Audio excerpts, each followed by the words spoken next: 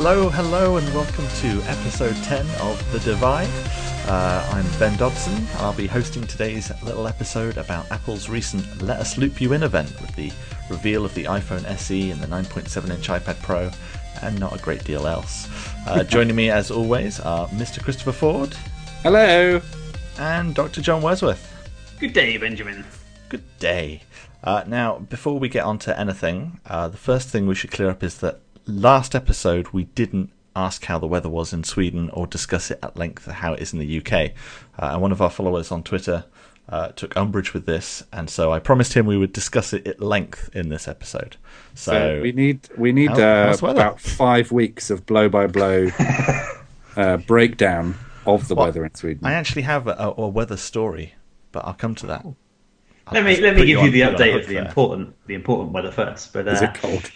Well, a couple of weeks ago it was pretty chilly, around the zero. It's not been vastly below zero for a while, and we had a little bit of snow, and we were like, the end of snow, that's pretty cool. And then we had a week and a half maybe of pretty nice weather, not like glorious sunshine or anything, but quite nice. And then I woke up a couple of days ago, and I look at Facebook on my iPad, and it says, "Good morning, spring is here, rejoice." I'm looking at all these pictures of how awesome spring is, and then I go out and open the curtains, and it's bloody snowing outside, isn't it? And I want my money back because it hasn't stopped. It's basically been snowing since spring has started, and today there was loads. I mean, it's not settling levels of snow, but you think it's raining, and you're like, no, it's very slow rain. I see. Snow. So it's been like 1 or 2 degrees most days, but it has been either, not snowing or snowing, but it hasn't been sunny and bright. So yeah, thank you, spring. Good. Go back in the cupboard and give me winter again, because it was better. Chris, how is the weather in Exeter? Or the Exeter area, I should say. Nope, nothing.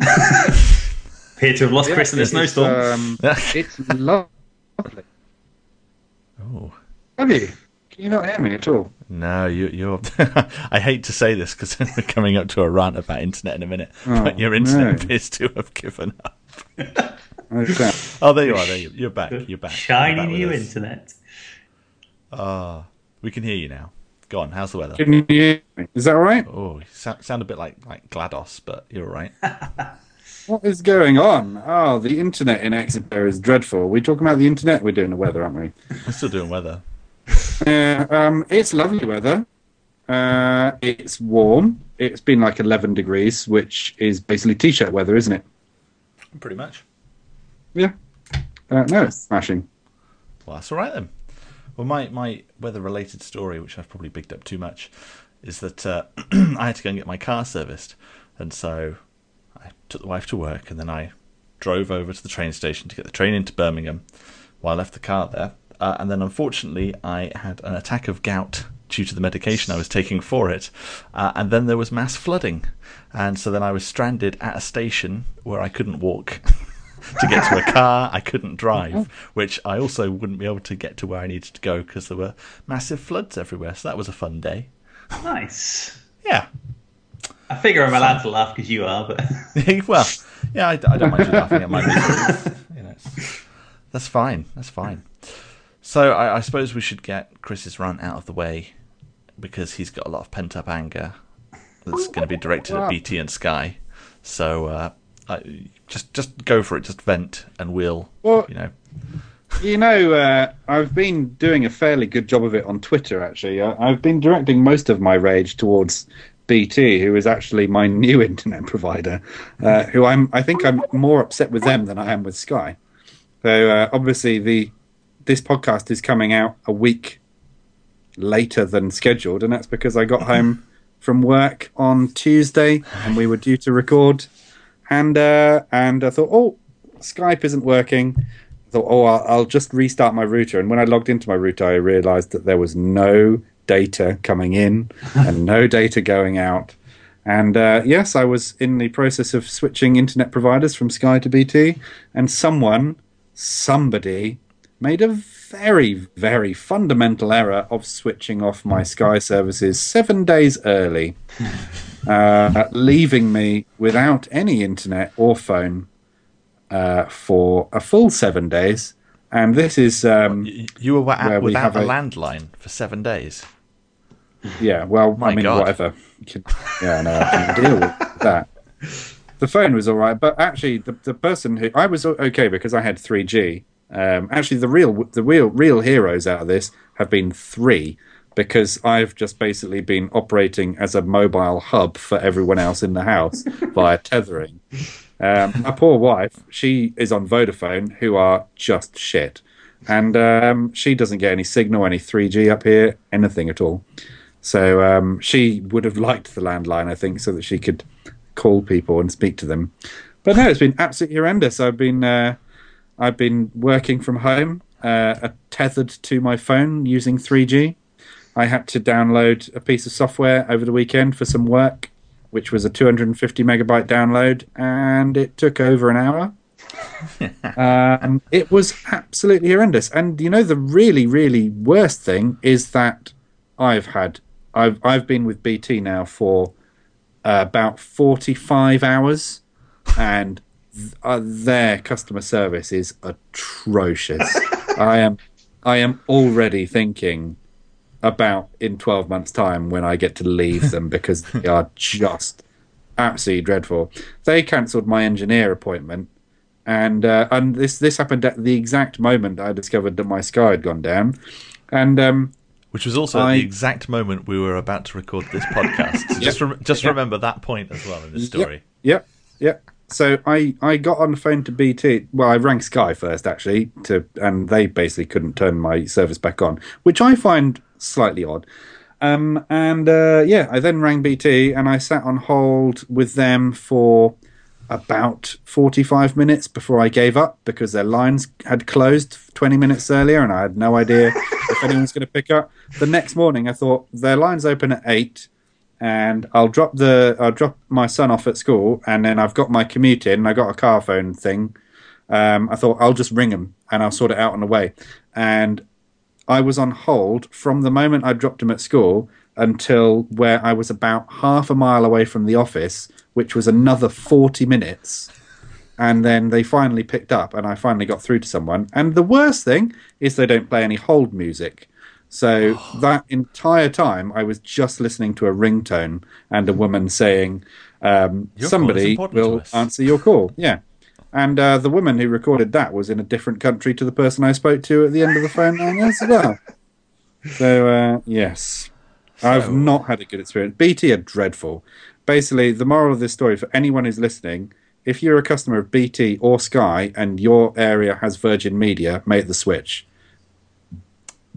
That's an interesting point, because the house that I'm looking to buy, they're going to give me Virgin Media free for the first 3 months. So it's like, that's nice, because then I can trial that and see how good it is without having to commit to 12 months of what's it called? That's contract. good. That's really good. We were with Virgin Media the entire time we lived in the centre of Exeter for about 6 years, and they were always absolutely superb. The service was excellent. The customer service was excellent. If you had a problem, the engineer would just come out and sort it out. BT are refusing to send an engineer because they have some sort of holier-than-thou approach. It's impossible to get through to someone. The people at Sky are absolutely lovely, but I just can't forgive the fact that they switched off my internet a week early and wouldn't turn it back on. Plus, they're really horribly expensive. No, and they're also Scottish. Yeah. No, that's all right. Did you? It's a lesser known fact that call centre staff they look for Scottish people because they have the friendliest and most easy to understand accents. It's true. It's true. I get friendly. I like the quiet, like just Scottish accent is very friendly and nice. I agree, but understandable. I find it mildly aggressive, because all I can think of is like a Glaswegian about to nut me in the face. So I always get on guard when I hear a Scottish voice. But that's because most Scottish people you bumped into, you've rubbed up the wrong way. Yeah. I'll have you know I've not rubbed up any Scottish people. Thank you very much. Every person I spoke to at Sky was absolutely lovely. It's just that somebody made a very big, very fundamental error, and now they're going to have to pay for it. But no, BT. So the real question is, are we going to go on a Divide quest for vengeance where we get like some swords forged and, ride to Scotland to deal with this injustice? That's not a bad idea, actually. Although I think I'd be a little bit more inclined to go and sort out BT because they're worse. I get in the feeling as I get into my 30s that I need to go on a quest for vengeance at some point. It seems like the sort of thing one should do. I don't want to do it when I get too old. I'm well up for riding a horse up to the offices of Sky and saying, "Come on, give me a gift voucher or something." Here, have 2 free months of internet with Sky. Yeah. For when you come back. Yeah. There's don't look a gift voucher horse in the face joke there somewhere, but yeah. Anyway, moving on. Thanks for letting me have that rant. That's quite all right. I put it in the notes last week because I knew that it was coming. For anyone that was listening, actually 40 minutes put aside for that rant, so 10 minutes left and we're done. I was going to say, for anyone listening, the original rant was 5 hours long, and I've just done some pretty good editing. Don't worry, we've still got 2 more Chris rants to come when we get to the Ghostbusters trailer and the story of J.J. Abrams directing Portal. So don't worry, there's more Chris rant coming up later. But first of all, we'll do some follow-up. As you may recall, in the last 2 episodes, I've talked at length about how annoying the Star Wars Battlefront achievement for being the most valuable player was and how it was not unlocking, and I was slowly losing my sanity trying to get it. And they did an update, and now it works. So I got it in about 5 minutes and then deleted the game. Sent it away. Traded that back in. Achievement in the world. Yep. I thought you enjoyed playing it, though. Yeah, I did, but there comes a point when it's like, well, I'm only playing this because I want this damn thing to unlock now. I don't need to be playing it, but it's not as good as some other games, but still. Speaking of other games, though, I mentioned Super Hot a little while ago, which is the game where it's like a first-person shooter, but time only moves when you move forwards. So as you move, time moves, and you get like bullet time effects and stuff, and it's pretty cool. And I said at the time, the main story is probably only going to be about 3 or 4 hours, so I'm not sure how well it'll justify its £15 price. Turns out it was actually £19 on release, and it completed it in 2 hours. So nice. It does have like a replayable challenge mode, which is pretty good. But I've not really dug into it too much because I can't be bothered, to be honest. I've got lots of other games to play. But the main story is I wish they hadn't done a story. It would have been much better if it had just been, these are random things that you do, rather than it being like, here is a vague story that like has like this like hacker vibe to it, and like it's got like a chat between you or your character and then someone else on like a web chat, and you just type on your keyboard, doesn't matter what you type, and then he types in and stuff like that. And like at one point it makes you quit the game and reopen it in order to show that they're watching you and shit, and it's just like, I just want to, all I want to do is have funky bullet time. That's all I want to do. Just give me 60 levels of that, not 20 levels of that and a shitty story. But there you go. So I'd check that out if there's a Steam sale. But Chris, I think you've got an update on a game we mentioned a little while ago. Yeah, well, as we record this, it is the release day of Day of the Tentacle Remastered, which is a game that I was very excited about as we did our 2016 games update. And actually, I've just realised that I have another games update from that list as well, so I'll add that onto the list in a second.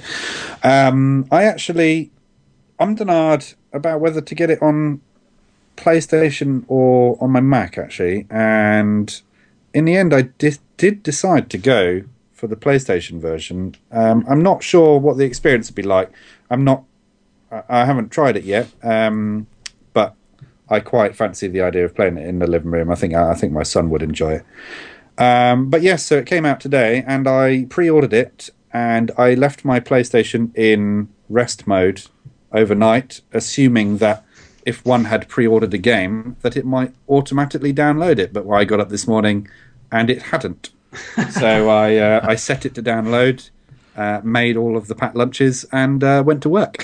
So that was my experience with Day of the Tentacle Remastered. It's even less exciting than when John got XCOM 2 and then couldn't play it for 2 weeks.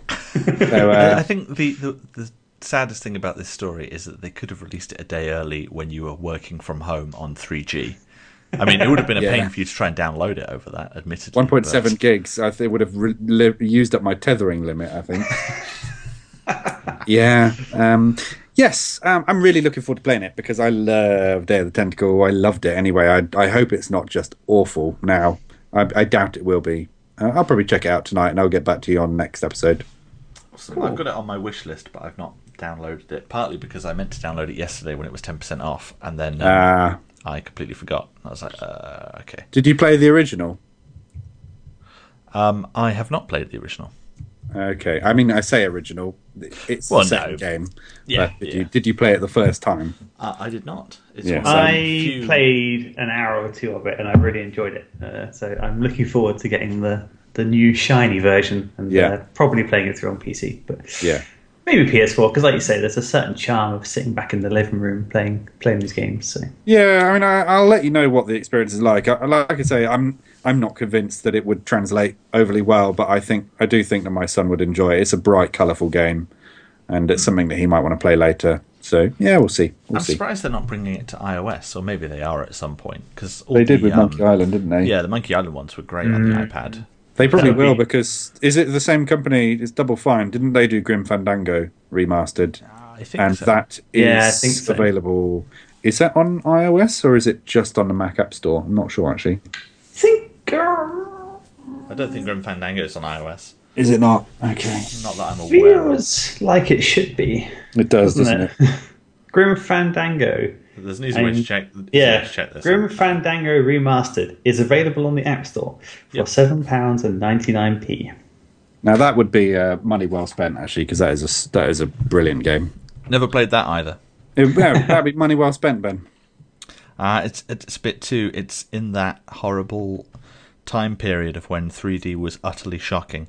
Yes, and it was. I don't think I could play it. I understand that it works a lot better with modern controls. I don't think I could live with those Fair enough. polygons. Oh, I see. Very well, snobbish, really. Yeah, fair enough. But there, Yeah, the I suppose tentacle so. looks awesome. So Yeah. But you mentioned Superhot, Ben, and that reminded me of another game that I played recently. It was a demo called Shadwen, and it's a stealth game where I can't remember if it was first or third person. I think it was third, and you would obviously sneak around. But that has the same mechanic as Superhot in that time only flows while you're moving or while you're holding a certain key. If you want to Who hide behind a copied barrel. who? Shadwen definitely copied Superhot. At least it was I'm a pretty trick, certain. But the interesting thing was they had like an event where they released a demo of the game for a couple of weeks, and the more points that the community accrued, the lower the price of the game went. So the game is actually going to be $14.55 because that's what it went down to, based on the fact that 150,000 guards were killed in this little demo, and 270 people or whatever completed it in a certain way. So, but no, it was really fun. I only played through the demo once. I wasn't like going to grind it and try and do it perfectly or anything. But again, it was that kind of interesting. Time stops, then you kind of creep up on a guard, but then the guard starts moving because time's going again. So you turn around and you rewind time a little bit because you realise you made a bit of a screw up. But it makes you feel kind of cool because you can do all this. Like, oh yeah, I'm going to do exactly the right thing because I can. So. Oh, that sounds pretty cool. It does sound interesting. I'll It look for that. sounds a little bit more interesting than Superhot, maybe. But I quite like the stealth games. Yeah, Superhot's fun, but it looks cool. Is But it £20 worth of fun? It's not £20 worth of fun. No, that's But the what problem. is? I mean, I am. But, True. yeah. Yeah. Speaking of £20 of fun, how much amount of What's fun £60 is Mass of Effect fun? going to cost? Actually, I haven't got a price update on Mass Effect, although I'm going to rectify that now. Good. Good. I love the way the first time Chris was like, I don't have the price, I'm going to find out. Stops talking and goes to have a look. Important things, I think he's just been cut off, but Yeah. whatever. We'll move on to. But I can tell you that Mass Effect Andromeda is $49.99 on the PS4 and $39.99 on PC. Which, to Well, be that's good. fair, It's gone down. it's going to be a pretty solid RPG. So I think I'd be happy to pay it. But I suspect Chris is still going to be a bit unhappy with the pricing. I would imagine so. Tell us about Rocket League. Oh, so Rocket League. I mean, Rocket League as a game is not a new thing to talk about. But What came out recently was news that Rocket League is going to be completely cross-platform. So you'll be able to play against your friends. If you're sitting with an Xbox One and you have a friend playing on the PS4 and maybe another friend on the PC, if you're one of those cool people with more than one friend, you can all play together, which is pretty awesome, you know? It's one of those things that people have been saying for a long time. Can't be done, impossible, and now they're doing it. I've always wondered why that's been the case. One of the biggest frustrations for me when I bought the Xbox One was that all of my friends at the time bought PS4s, and it's like, ugh, great. I don't expect all games to be cross-platform, but no, ones like this, that happens. I mean, they're not going to be patching it and releasing DLC every month or anything. Yeah, it's pretty much done. They're going to release more content, so they don't have too much. I guess with a big game, you have to worry a lot about versions. You know, they fixed a bug on the PS4, but Rocket League feels like a fairly small game. You know, it's built, I think, using Unreal Engine, so it should just, they should have all the different platform versions kind of managed by the engine to a much of a degree. So yeah, it's just cool. It's just awesome that finally cross-platform gaming is something which people are talking about and proven that can be possible. So awesome. So if you have, if you get Rocket League on the Xbox One, I'll play it on the PS4 with you. I'm not really buying anything for the Xbox One anymore. I could get it on the PC though. You could, and I have it on PC as well. So we could just play PC to PC. But one day in the future. Hi. He's back. There we go. What I miss? You missed the price update for Mass Effect. It's $49.99 now. That is still too expensive. It's exactly what I said you'd say. Oh dear. Chris, you're up to talk about Ghostbusters and Captain America. Me and John are going to go make a cup of tea. If my connection holds up to it, I am anyway. Yeah. So the new Ghostbusters trailer dropped. Now we were meant to talk about this last week, so it's kind of oldish news now.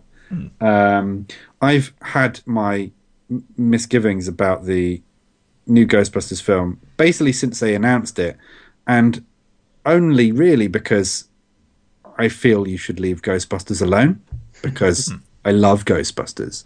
And I have a lot of issues with, I went on a quite a rant on YouTube about a year ago about the new Ghostbusters.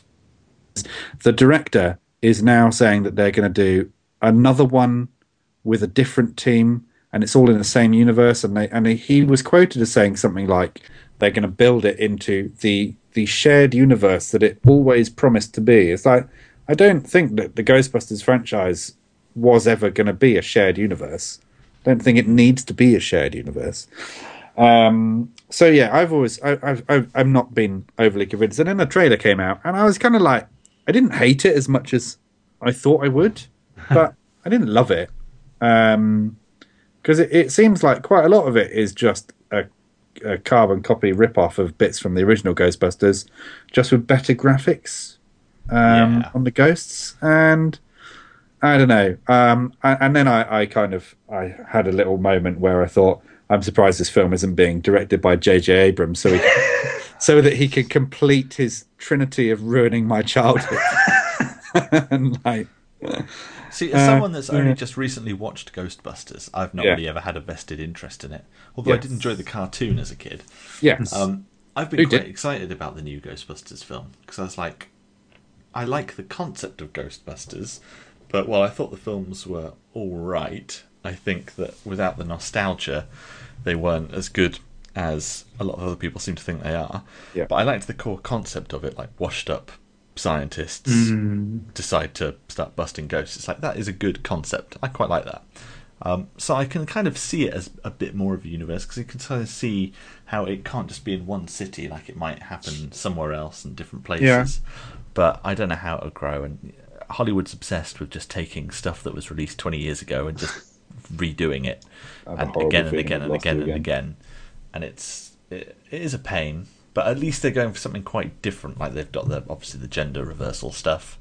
I think the trailer looked pretty good. I was like, I think I don't know what's tough for me, but I like in the old 80s films, they were very good at putting some humour in without ruining the I'm going to sort of say serious bits of the film, Yeah. but I fear that it's going to go too far with the humour, Yeah. and then so much that it's kind of slapstick and stupid humour, and then the serious parts will not really feel that because they're not, they're dragged down too much by the silly humour. But That's then the only not to what get I too got out of deep. it. But I fear that is a problem just with the youth of today, in that they're stupider, and so they need to have some sort of, joke a second type thing to keep them interested. Is that you, Chris? Furiously typing. So Chris is now going to just type the rest of the show. We're going to gauge his acceptance of the things I say based on his typing. When you say something like, oh, well, J.J. Abrams is doing this film, so it's going to be awesome, all you'll hear is... Oh, dear God. Like an angry monster under the stairs. So I was very, very excited to see on Touch Arcade that Chris Sawyer, the guy that wrote the original Roller Coaster Tycoon 1 and 2, announced that he was bringing Roller Coaster Tycoon 2 to iOS. No release date yet, but it sounds awesome. I can't wait. I wish it was Roller Coaster Tycoon 1, because I think that's the better game, for reasons I mentioned back in episode 6, I think it was, or 7, whenever we talked about favourite games. But I think it'll still be pretty cool. So I'm really excited about that. I think it'll be great on the iPad, especially on the iPad Pro, where you can use the pencil to, move the interface elements around a bit easier. That's a cool idea. I mean, I'm sure it won't actually implement the pencil, but that is a cool idea. In a game like that, you could have you draw your track down on a top-down view or something, and then have it come to life. That would be awesome. Well, I mean, essentially, you can, because it's only looking for your finger anyway. Like, it just works. Like, if an app hasn't got specific support for it, the pencil just acts as a finger. Yeah. Just a really fine one, not like those spongy, shitty styluses. And I can really see myself sitting in bed just playing Roller Coaster Tycoon 2 with the pencil. Definitely appeals to me. Yeah, I think so. I think perfect game, because it's one of those slow-paced games where you can just sit back and watch your park evolve. Especially when it goes on for ages and ages and ages, because you can't speed up time, which is always the biggest problem with Roller Coaster Tycoon, because it would be things like, you need to get your park happiness to 80%. And it's like, okay, and you've got till the end of year 3 to do it, so you do it at the end of year 1, and then it's like, yeah, you're gonna have to wait till the end of year 3, and each year takes 1 hour of real time. So enjoy it. So I used to sit and leave it running, and then I'd just do something else. And then I'd just come back to it occasionally, clear up the odd bit of sick, and then, just like real life, really. Well,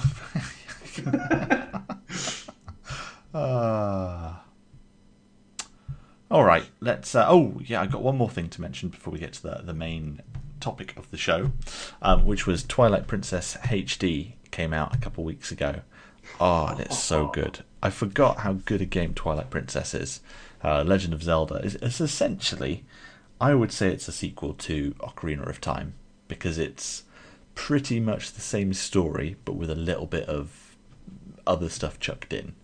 But I mean, all Zelda stories are the same. That you start in a little village somewhere, then you inevitably go to a forest to heal something, and get given a quest where you then go and meet the Gorons, do something in a fire dungeon, then meet the Zoras and do something in a watery dungeon, and then fight Ganon. So it's pretty much the same.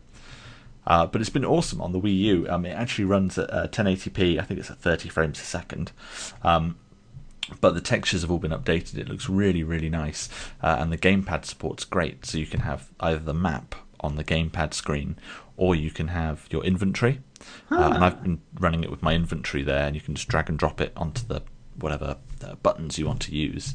And it's really good. Really, really nice use of the technology. Did I hear something cool? Like you can pull the gamepad away and keep playing it when you lying in bed or something. Did I make that up? Yeah, I mean, that's the same with most Wii games, I believe. All the ones that I've played have either duplicated to that screen or let you do it somehow.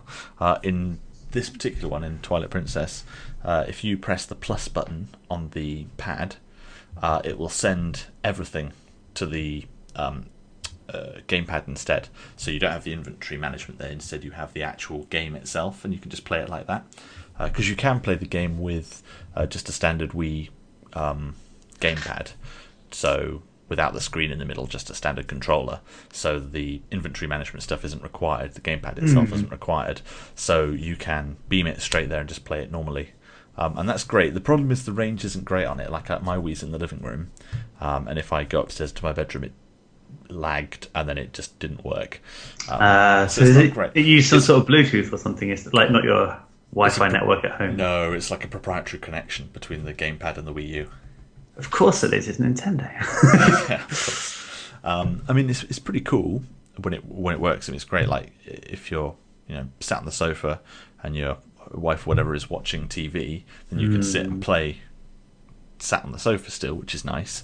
When I move house, I'll probably put the Wii U in the bedroom anyway, because then I can sit in bed and play it either on the screen, or I can stick some headphones in and plug it and just play it on the gamepad, which is what I used to do. But the TV in my bedroom broke, so I've not done that recently.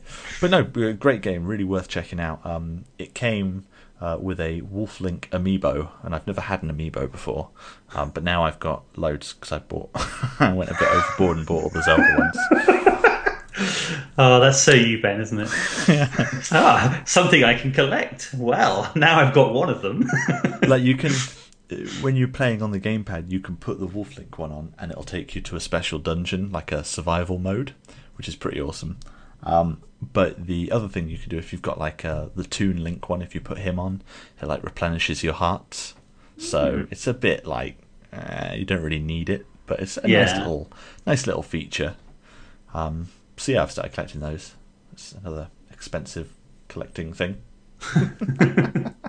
You'll soon have them all and be collecting something new. Oh, yeah. Oh, that was my Disney Infinity and Lego Dimensions. I mean, it's just ridiculous, but never mind. Anyway, we'll move on to the main topic of the show, because it doesn't sound like Chris is coming back, unfortunately. So lost to the ether. We'll crack on and we'll talk about it. Unless he messages us and says don't, because I have something important to say. Something important to say. So, yesterday was the Let Us Loop You In event at Apple's Town Hall. The last event they'll have there before they move to their shiny new campus next year, which will be awesome. I'm looking forward to them opening that up. It looks really, really nice. So the show, and it was pretty much rumoured, there's going to be a 4-inch iPhone 6S basically, and there'll be an iPad Pro, and that's pretty much exactly what happened. But we'll go through the event in order, I think. So to start it off, they had that cool little 40 years and 40 seconds. Where they had a little thing. I thought that was quite fun. It's like a few nice little touches in it. I liked the bit when it had the Newton and then it got scribbled out. Exactly the bit I was going to say. Yeah, that was hilarious. And how they did the things like the iPod colours, where they all flashed through all the different... Oh no, it was the original iMac colours, that it flashed through. And then it was like, ooh, tasty. Carried on. It was a pretty cool video. But then Tim Cook, as I fully expected, brought up the FBI encryption stuff pretty much straight away, which I assumed he would. And we've not really discussed that on the podcast. I don't know why. It was just... No, I think we briefly mentioned it for 2 or 3 minutes in the beginning of the show once, but I think it was it was a good response, but rendered moot kind of by the news the next day. I wonder if that was intentional to some degree. Yeah. It's like, we will make our point by standing against you, and the next day you can say that you found another way around it. Then we all win. Yeah. It seems very, very odd, that whole timing. But it's also a bit unfortunate for Apple, because like the BBC News today, and until the terrorist attack in Brussels, the top story was FBI can get into iPhone. And there was not a mention at all of yesterday's event at all. So all of that had disappeared. There was nothing about like new iPhones and stuff. It was just FBI can break into the iPhone after all. And then obviously other stuff took over pretty quickly. But I do find it odd that the FBI can suddenly get into the phone. I'm in two minds as to... my belief is either they can't get into the phone, they never could, and they still can't, or that they always could, but they were trying to make a point out of it. and now that Apple went very, very defensive on it, they have backed down somewhat until next time. Yeah, and I heard some of the BBC coverage this morning, and I thought it was typical, not very technical people being stupid. Yes. And the whole thing was like, so anyone can get in now, then, can they? And the guy on the other side is like, well, no, every single thing has security flaws because it's millions of lines of code written by humans. So there are always going to be security flaws. But the point is, do you want a massive door for which there is a small key, which, okay, it starts off in the FBI's hands and then gets to everyone else's? Or do you want a massive brick wall? Yes, there might be a way to make a little crack in it here and there, but they'll get patched up over time, so it's a constant battle. And the guy's like, so what you're saying is there is a way in to crack all the iPhones. It's like, stop being stupid. It's difficult. It's so difficult with encryption because people have knee-jerk responses to how it works and they don't understand how it works, and most analogies sort of fall flat because it's not like a locked door, because no one's ever built a door that is impenetrable. Like, all doors can be opened, whereas encryption, you can literally encrypt something that you can't unscramble. Obviously you can unscramble it, like with a computer that will take years and years and years and years and years and years to try and work it all out, but effectively it's a door that can't be opened without the right key. So any analogy doesn't really work. So yeah, it's an interesting issue. But anyway, he brought that up first, and I thought that was probably the sensible thing to do to get it out of the way and to, clear the air. I thought that they'd make a much bigger deal of privacy and stuff throughout. Like, I thought there'd be more little barbs at the FBI throughout, like, oh, and here's our update for this, which is even more secure. But they didn't go for that rather tactless route, which is probably I guess they were best. playing it sensibly because there's some Americans that aren't on Apple's side, so I guess they were trying to be trying to be in the middle somewhere. But yeah, I thought it was kind of funny when they're talking about all the FBI stuff, and then a few days later they go, by the way, you can now encrypt your notes. Yes. It was like genius. Funny enough, pretty much the next thing was, so yeah, your phone, we really want to keep your phone secure. Right, next we want all of your health data. But before that there was the environment. And this was, like, for most of it, I was like, yeah, just get on with it. Yes, it's very nice that you're going for this aim of being 100% renewable. And it is, it's a good goal to aim for, obviously. But the problem is they didn't, like, in all of the bit that they mentioned, like, oh yeah, all of our stores, and in China, all of our stores and our offices, but not the factories, like, which is probably where the most electric usage is coming from. Yeah. And then, of course, like, I know they can't fix this, but even if they get to 100% renewable across everything, it's still such a tiddly tiny amount when you compare it to all of the battery-powered devices that they sell that we have to charge daily. Yeah. And it's like, you could maybe, like, do some sort of battery efficiency drive would probably make a much bigger dent than all of this stuff. But that's just me being cynical. Yeah. I mean, yeah, to be fair, on the surface, it's nice that they're doing something. Yeah, they doing don't something, have which to. it's better than doing nothing.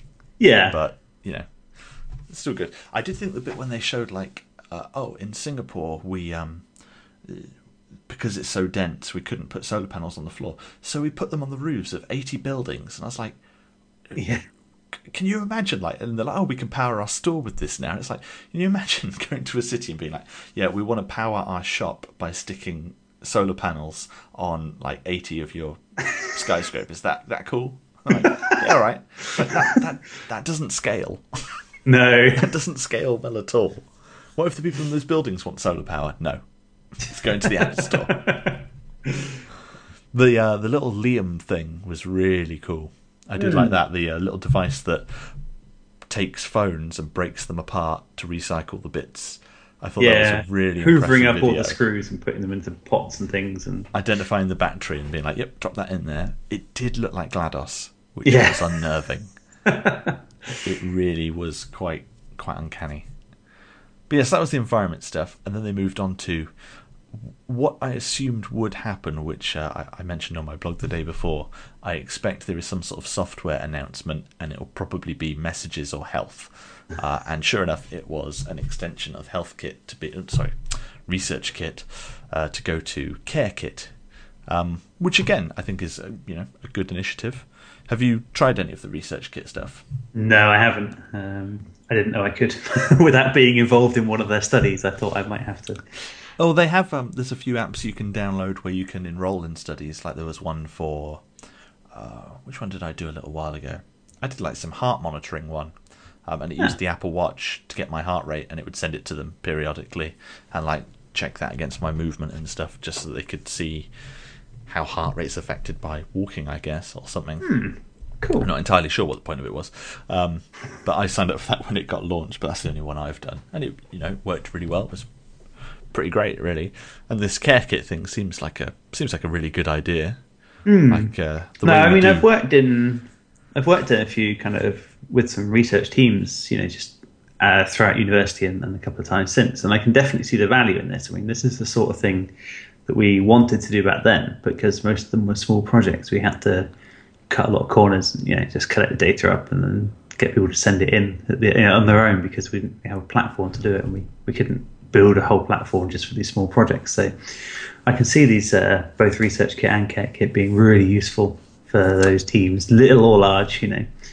I'm intrigued by health, the health area that they're going into in general, just because it's kind of gone in a way I didn't envision. In that, obviously in the UK we have the NHS, and we have every year there'll be some huge big IT infrastructure project costing billions of pounds, which will inevitably overrun, be terrible, and then not work when it launches.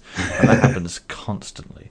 Whereas when I always assumed, like today I went and got a prescription, they were like, oh yeah, you can register online and then it can be like automatically delivered to your pharmacist. It's like, oh, that's cool. But it's not quite the same as what Apple's doing, where it's like, okay, we don't need to go to all of these individual places. We'll just build our own solution and then seed it that way. And I can easily see in the future that the Apple Health stuff, I'll be able to like just send that to my doctor somehow, or have my notes in that way. And then you're getting around that whole IT problem that most governments seem to have when it comes to health and trying to build up these huge medical record things. And instead, I'd be much happier having my medical records with Apple than I would having them with the IT projects we have. Because it feels almost like if it's on Apple's service but you have access to it, it kind of feels like it's under your charge then. Yeah. Even if other people, you can, and they can even put the onus of sharing it on you, right? They could say, someone has requested to look at your medical records from blah, blah, blah. Yes or no. And you just tap yes on your phone when it pops up and you're done. Yeah. So they could kind of put the responsibility on you, the user. And like you say, I mean, I suppose I don't really have a very exciting medical history, so I wouldn't I'd probably put it on the web and not care. But at the same time, the idea of that being in Apple's hands doesn't scare me at all. No. Ah, it's interesting stuff that they're doing. I like these little initiatives that they come up with. Like, I thought Research Kit was a really interesting one last year, and this Care Kit one seems, very similar in that it's just aftercare for people with various diseases that need constant monitoring, and it's a really good idea. Make some interesting apps with it. Yeah, and I think it could change the future of growing old, which is cool. Yeah. Well, then they moved on to the product announcements, and so we get to Apple Watch, and I was really hopeful there was going to be an Apple Watch hardware update with a faster internal part, like leave the watch the same, but just make an internal processor upgrade. But no, we just got bands, just Apple Watch bands. So a few new colours in the Sport, a few new colours in the leather, a black Milanese loop, and then the newest one is the nylon bands, of which they've got 7 or 8 of those. So yeah, pretty cool. I bought 2 of the nylon bands as soon as they went live. So I was like, yeah, I'll have me some Apple Watch bands. I wasn't really sold on the nylon bands. Maybe they look better in person, but they looked a bit garish. Yeah, I went for the...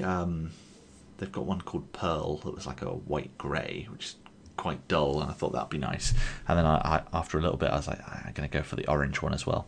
I like a little bit of garish. So we'll see how it looks. I was like, it's £39. If it's terrible, it doesn't matter that much. It's not like buying like the black steel link for £279, then being like, no, it's not for me. That would be a bad choice, wouldn't it? Yeah. Yeah, I mean, maybe I'll look at yours when you bring all 7 over when you visit next. I'm going to be like one of those like guys in a cartoon. I'll look at the trench coat pocket, and it'll just be like, want to buy a watch band? Got a nice Milanese loop. For you, £30. Then we got into the meat of it, which is really, I think the two big announcements are obviously the iPhone SE and the iPad Pro. We'll start with the iPhone SE. Now, I was impressed at actually what features it did have. I was expecting it to be more like have the iPhone 6s speed, but it would have like the iPhone 6 cameras, for example. But it turns out that no, it's actually got a better camera. No, it's got the same camera as the iPhone 6s. It's still got the front-facing camera with the flash that they added to the 6s. You've got live photos. All of that stuff's in there. The only thing it's missing is the 3D touch. Yeah. Oh, and the fingerprint scanner is the old one, not the new one. So it's the same speed as the 5S, not the crazy fast 6S one. But that's all right. But it's considerably cheaper than the 6S, right? Oh, yeah. It's like $200 cheaper. No, $100. So it's they are reasonable things to drop on your new phone. Although it is a shame that we didn't see any more 3D touch at the whole event. But yeah, I mean iOS 9.3 adds a few 3D touch quick actions to the 6S. So like if you can now do it on the settings icon, for example. But it's not really setting the world on fire. But I mean the iPhone SE, it looks nice. It's a good, nice designed product. I mean, it looks pretty much exactly like the 5 did. It's just got slightly different edges. So it doesn't look like the 6 shrunk down. It looks like the 5S. Yeah. It's got the camera bump out the back. Yay. Apart from that, I mean, there's not that much more to say about it. I mean, Apple did talk about it for like 15 minutes, which was impressive. And the reason they were able to do it is because they compared everything to the iPhone 5S. Yeah. So it's like, it's 4 times faster than the iPhone 5S was. Oh, the GPU performance is 10 times faster than the iPhone 5S was. It's like, that's a clever way of getting around the fact that you're basically announcing hardware you announced 6 months ago, but you just made it slightly smaller. It's the 6S in a different form factor. Done in 10 seconds. But that's not... It's like... It's cool, but it's not, wow, exciting. It's just, that's good news if you like small phones. Yeah. Can you ever see yourself buying an iPhone SE or the 4-inch model? I have the 6 HD at the moment. It's HD or Plus? I always forget which. Plus. I have the 6 Plus, and I'm torn on the size, but if I went smaller, I wouldn't want much smaller. I like the size, but sometimes it's uncomfortable in my pocket, and I worry about breaking or bending it because it's, like taking up my full pocket on my leg. And I think, hang on, if I'm walking around and I can feel it pushing into me, that can't be good for the phone. But I mean, that's the only thing against it. Everything else I like about the size. I had the 6 Plus, and I definitely felt that issue, and I think it did bend ever so slightly because of it. But then I went to the 6S.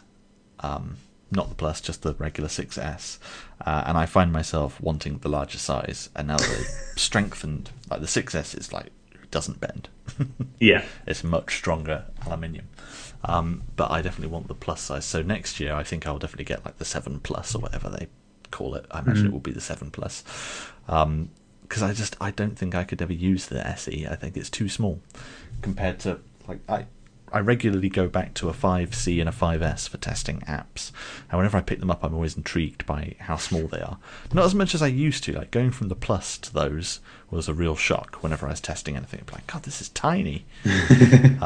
Going from the 6S to the 5 is not as big a shock to me, but I just don't think I could go back to that form factor again. And besides, I fully expect that the iPhone 7 is going to have crazy camera enhancements, if the rumours are to be true, and the majority of those are probably only going to be to the Plus model. So I think it's much more likely I'll get the Plus. Yeah, I think it's most likely I'll be getting the 7 Plus next year, given I haven't upgraded this year. Like in the 2015 batch, I didn't upgrade. So the other interesting device is the iPad Pro, which again, everyone expected that there would be a 9.7-inch iPad Pro, and I expected that it would be exactly the same as the iPad Pro released last year, the 12-inch one, but just in the 9.7-inch size. But it's not. No, it's got quite a few differences, both positive and negative. So I'll do the negative ones first. It's got USB 2 through the Lightning port, which becomes interesting in a topic in a minute, and the clock speed is put down a bit, and there was something else, I can't remember what it was. That doesn't matter. But on the positive side, it has got much better camera. It's basically got the iPhone 6s camera in it, and it's got this really interesting screen where the brightness is much brighter, but it also adapts to the area you're in. So if you're in a dark room, or if let's say you're outside in the sunshine, the screen will match the colour ambience of the place that you're in. And then if you go somewhere cool, the screen will similarly cool down. Much in the same way that the new night shift mode works in iOS 9.3, but a lot more subtler than that. So it just adjusts to what's near you. So a piece of paper on the iPad looks like a piece of paper would in real life, with colour reflecting what it sees around it, which is really cool. I really hope that makes it to the iPhone 7. I just need to see it. I mean, it sounds cool, but without seeing it, I can't commit to it being cool. Yeah, well, that's fair. But the screen itself also looks considerably better, with the wider sort of range of colours it can show. Yeah. And just the reduced reflection as well. So it's nice that they're still iterating on the quality of their display, as well as the features like the touch and the pen and stuff. So that's I was really surprised that they added so much to the Pro in that size, and it makes it really difficult now, because if I was buying an iPad Pro now, it's like, do you want to buy the 9.7-inch Pro, which has got all this new stuff, or do you want the bigger one that costs $200 more, but it doesn't have as good cameras and it doesn't have the cool screen technology? And it's like, oh, that's a difficult choice. Like, I'd have to really want the big size. Yeah. No, it is really tough. And I mean, cheated is going too far, but I'm a little bit, like, oh, it's a shame that I don't have the cool cameras. I mean, the screen stuff I can kind of, it would be cool, but I can live with that. But it's like, I quite often Skype using the front-facing camera, and to go from a 1.2 megapixel to a 5 megapixel means that it's going to look considerably better. Yeah. So it's a minor, like, oh man, but at the same time, I like the big screen. Maybe it's not so useful for traveling. I mean, in the ideal world, I think if you're developing for these devices and you happen to have all of them, I'd probably use the 12 at meetings and at home and take the 9.7 on a holiday. Yeah, I do like the size of the big iPad Pro. iPad Pro Plus. I do very much like it. I mean, I take it around with me everywhere and use it for meetings with a pen, and I'm always writing notes. And the fact that it's basically A4 size is a godsend. I wish that they would I wish they would turn off my handwriting when I'm using the pen in notes. But apart from that, it's great. Oh, right. I think the only other things to talk about really are the software updates themselves. So WatchOS 2.2, which added now you can find your nearest shopping center on your maps. Okay, great. And you compare multiple watches to a phone. Yeah, which I saw that. is useful because I can see myself buying the next Apple Watch, and I'll probably get the cheap one rather than getting the steel one again. And then I'd probably keep the steel one for dressing up on the rare occasion that I do. So I can kind of see how that'd be useful, but it's a bit strange to launch it now. But apart from that, WatchOS 2.2 didn't add anything, I don't think. No, I mean, I get the impression that they were hoping to show a better watch at this event, and maybe it wasn't quite ready, so this feature came out anyway. But I'm also slightly disappointed that they didn't add any more watch faces in 2.2. I really thought that they would show off more faces for it, now that it's 18 months old, we're all very familiar with the, like, I think they've got like 9 or 10 different ones now. Like, I was really hoping we'd see new ones, but I guess maybe that'll come in WatchOS 3. Maybe even, hopefully, an SDK to make custom ones, because I think that would be really, really cool to have, third-party watch faces, but that might be a way off yet. tvOS got an update, which everyone calls, it's a great big update because it lets you use a Bluetooth keyboard and you can now dictate passwords and Siri can search the App Store. It's like, that is not a big update. That's 3 minor points. Yeah. I don't use a keyboard with the thing, so I'm not going to dictate a password to it because all of my passwords are done with one password. So the things like open parentheses left, angle bracket right, Z, capital X, and that kind of stuff. And it's like, that's not going to work. Searching the App Store with a voice, that's useful. They've added folder support as well, right? Oh, sorry. Yes, of course. That was the big feature they demoed, of course. Folders. Yay.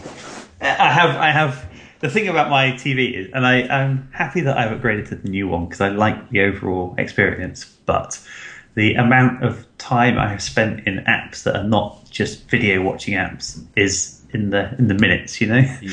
And even then, it's more like, let's just try out this random game. And it's not a bad, it does the job for playing little games on, but most of them are iPad games that have just been ported across, so I might as well play it on my iPad.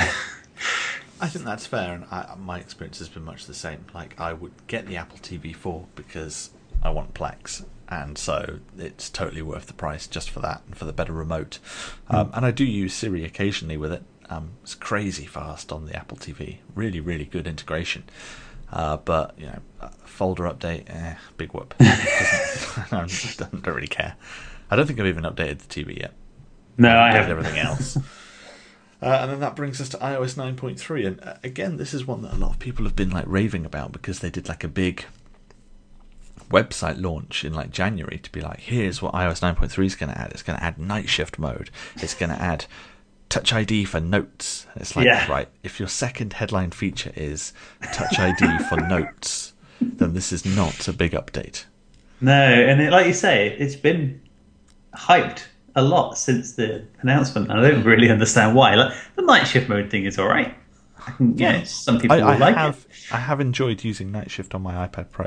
There is a horrible bug in that it isn't happening automatically on either my iPhone 6s or my iPad Pro, in that it's supposed to, at sunset, automatically enable and get stronger as it gets darker, but it doesn't, and that option isn't even available to me. And apparently there's like a privacy feature that you can turn on and off. Like, if you don't have it able to set your time clock because you've disabled it in location services to save battery, that can cause an issue, but mine's enabled. So I don't know what the issue is there, but I don't have automatic night shift, which makes it less useful. I have to turn it on manually, and then it's very jarring. Yeah, because it just kicks in. But I have been using it for the last probably about a month and a half on my iPad Pro in bed, and I don't know if it's made a noticeable difference. I am sleeping better. I don't know if that's related to that particular thing, though. But it is pretty cool. Nice feature. Yeah. But, it's a good update. But it's not a groundbreaking. Like, there's not much else in 9.3. Oh. And to be fair, I think that is the same sentence I would use to summarise the whole event. Yeah. It was good. I think the event is great if you really want a 4-inch phone. Yeah. Or if you want new Apple Watch bands like I did, or if you want the iPad Pro or a new 4-inch iPad like the iPad Air 2 wasn't. You wanted the next one coming up. I mean, the iPad Pro 9.7-inch is a great iPad. It's probably the best iPad you can buy right now. So it was a good event from those points of view. And again, like you said, I guess if you're still holding back for last year's iPad Air 3, this is it, basically. Yeah, exactly. And it's an incredibly aggressive price for it as well. Very, very good. But the problem is that to people like us who are, always buy the latest and greatest thing, there isn't anything for us here. And so the narrative of this event from tech bloggers and from people like us is always going to be, it's underwhelming. Yeah. It wasn't very good. There was nothing exciting. But I think it's good to have an event like that every so often, because if you have a surprise at every event, then the surprise loses its touch. there's a reason why the whole One More Thing line only gets used very rarely, and it's because that's when there's like a genuine something they want to show off. Unfortunately, they last used it for Apple Music and then talked about Apple Music for an hour. Just one more hour. Jesus, God, that was a terrible presentation. That was the worst presentation they've ever done. I mean, I love Apple Music, but it was an awful introduction to the service. I was upset that there were no Mac upgrades at all. I was hoping for something on the Mac side, at least just by the way, we've bumped the processor, because they haven't updated any of their Mac hardware for some time now, have they? Latest was the iMac got updated because they got the 27-inch iMac 4K. Yeah. But there wasn't even an event for that. It was just a press release. Mm. Here, how about, sorry, not 27-inch, 21.5-inch. But the rumour today, and I have a feeling this has been trailed potentially by Apple to various tech blogs, is that there will be 13 and 15-inch super thin retina displayed MacBooks coming in the next 3 months. Cool. WWDC basically. Yeah. And that'll be the MacBook Air, probably dropping. I have a feeling that they're going to drop the Air as a name because it doesn't need any. Like if you look at the MacBook is thinner than the 11-inch MacBook Air. Yeah. So they're going to have to drop the name or make it even thinner, which seems improbable. I think that they'll just become MacBook, and they'll have the 11-inch, 13 and 15. Sorry, 12, 13 and 15. Yeah, the naming is getting a bit messy now, isn't it? Because you have the iPad, like the iPad Air, the iPad Mini, the iPad Pro, which could mean 9 or 12-inch. Then you've got the MacBook Air, and the MacBook Pro, but the Air is bigger than the MacBook now, whereas it used to be smaller. It's a bit like, Yeah, the MacBook pricing, the MacBook naming has got messy. I think the Air is dead. Yeah. Because they don't need it anymore. The MacBook is super thin, but they didn't want to drop the Air at that point because the MacBook is shit. Yeah, hardware-wise, it can't. As an owner, I can say that. It's woefully underpowered. It is very, very nice, though. Yeah. But the interesting thing about the iPad lineup is that they finally tidied that up a bit, in that we no longer have the bizarre situation where you have the iPad Mini 2 and the iPad Mini 4. The iPad Mini 4 has simply been renamed iPad Mini, and that's the only one available now.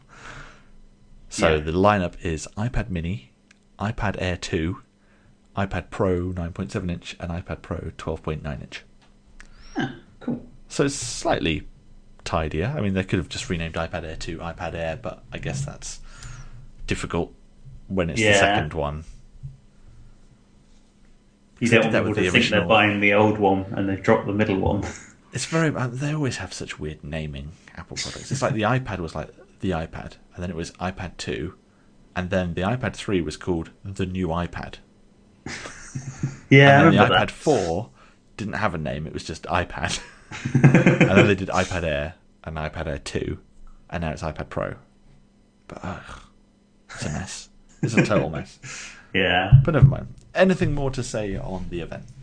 No, I think we've summarised it nicely. Oh, one more thing. You can now buy replacement tips for your Apple Pencil, which is good for me because I scratched one, so I only have one left. Oh, that's cool. It's 4 for $20, which seems quite reasonable because I'm probably only going to have to buy one box of 4, and that'll probably last me forever. I mean, I just want to get a backup in case because I scratched one and I thought it's probably fine, but I don't want to scratch my screen. So you've reminded me. They've also released a USB-C cable to Lightning, which they didn't have before, for the princely sum of £25 for 1 meter cable. And then they've also released a updated camera connection kit, which is the Lightning to then USB and more Lightning. The interesting thing with that is that it's powered, so you can plug. It might be Lightning or USB-C. I can't remember. I didn't look at it in great detail.